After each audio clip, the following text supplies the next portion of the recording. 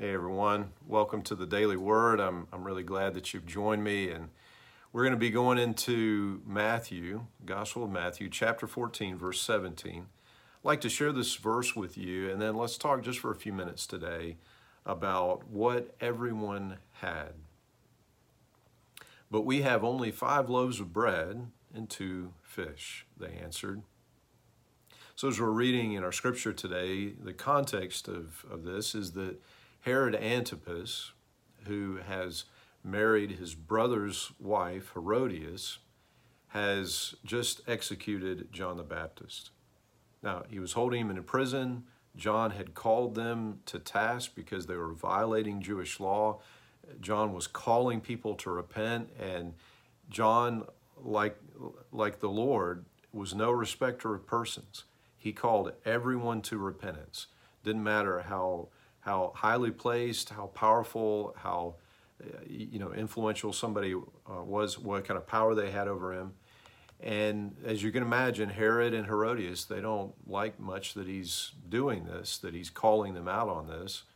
Herodias, it seems, has this deep desire to see him killed. And essentially, Herod gets trapped into executing John the Baptist because Herodias wants him out of the way. Herod makes this kind of flippant, really foolish promise. And when Jesus finds out that John had been executed, he goes away to a remote place.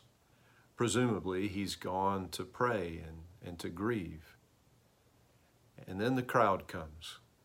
And for many of us, myself included, we might imagine that might bother Jesus, that he might seek an even more remote place, or he might tell them that he'll be back with them later, but that wasn't the Lord. As a matter of fact, we read in the scriptures, this is in verse 14, he had compassion on them and healed their sick. Imagine this.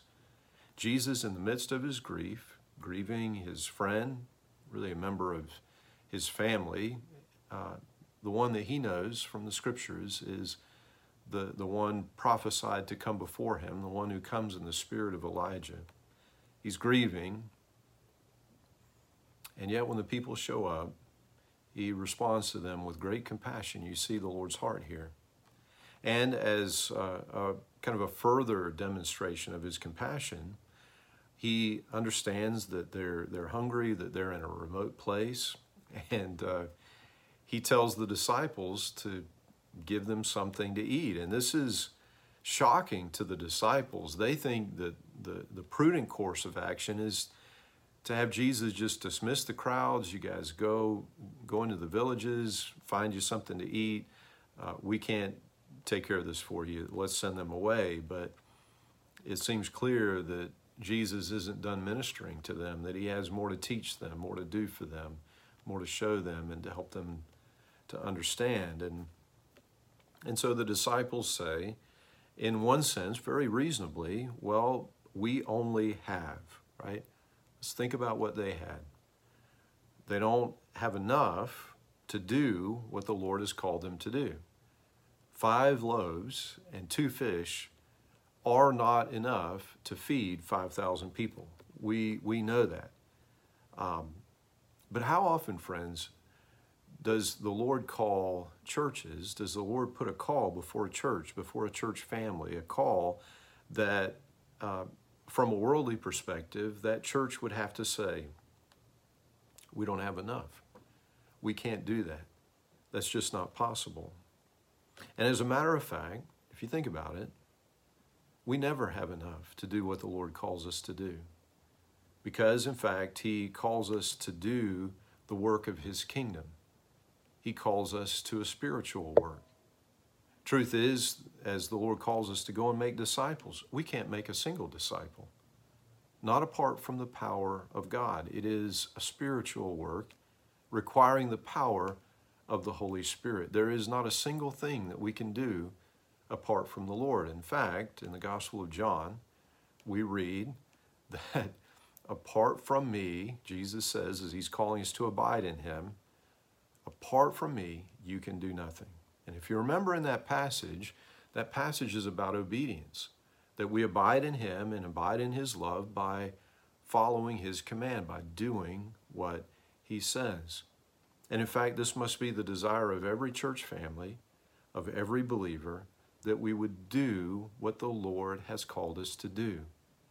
That we must realize what we have. We may only have 5 loaves and 2 fish. But beyond that and above that, so far above that, we have Jesus. He is the one that we have. We have the one who has all power, who has all knowledge, all wisdom, all love. We have him.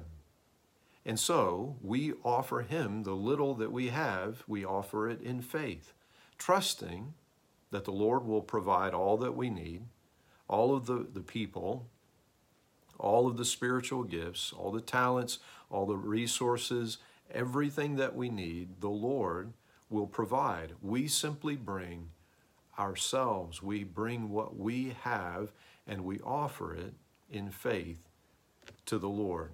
He makes a way. He provides. We come in faith and trust and obedience. And friends, I have to tell you, for those who are a part of our church family, one of the most striking things to me about the ministry season that we're in is how the Lord continues to open doors for ministry, the ministry of the gospel. And as we step into one opportunity, he opens another door, or 2 or 3 doors, and we step through those, and he opens more doors. Do you see? We offer what we have, what we can do, and the Lord empowers and the Lord multiplies. And to this, we must simply say, Lord, enable us to stay in your Spirit, to stay in step with your Spirit. Enable us to walk in obedience, and we will give you thanks and honor and praise and glory, because we couldn't have done any of this. It is your work, and you get the glory. Amen. Praise the Lord. And friends, until we get a chance to speak again, I pray that God would bless you and that he would keep you.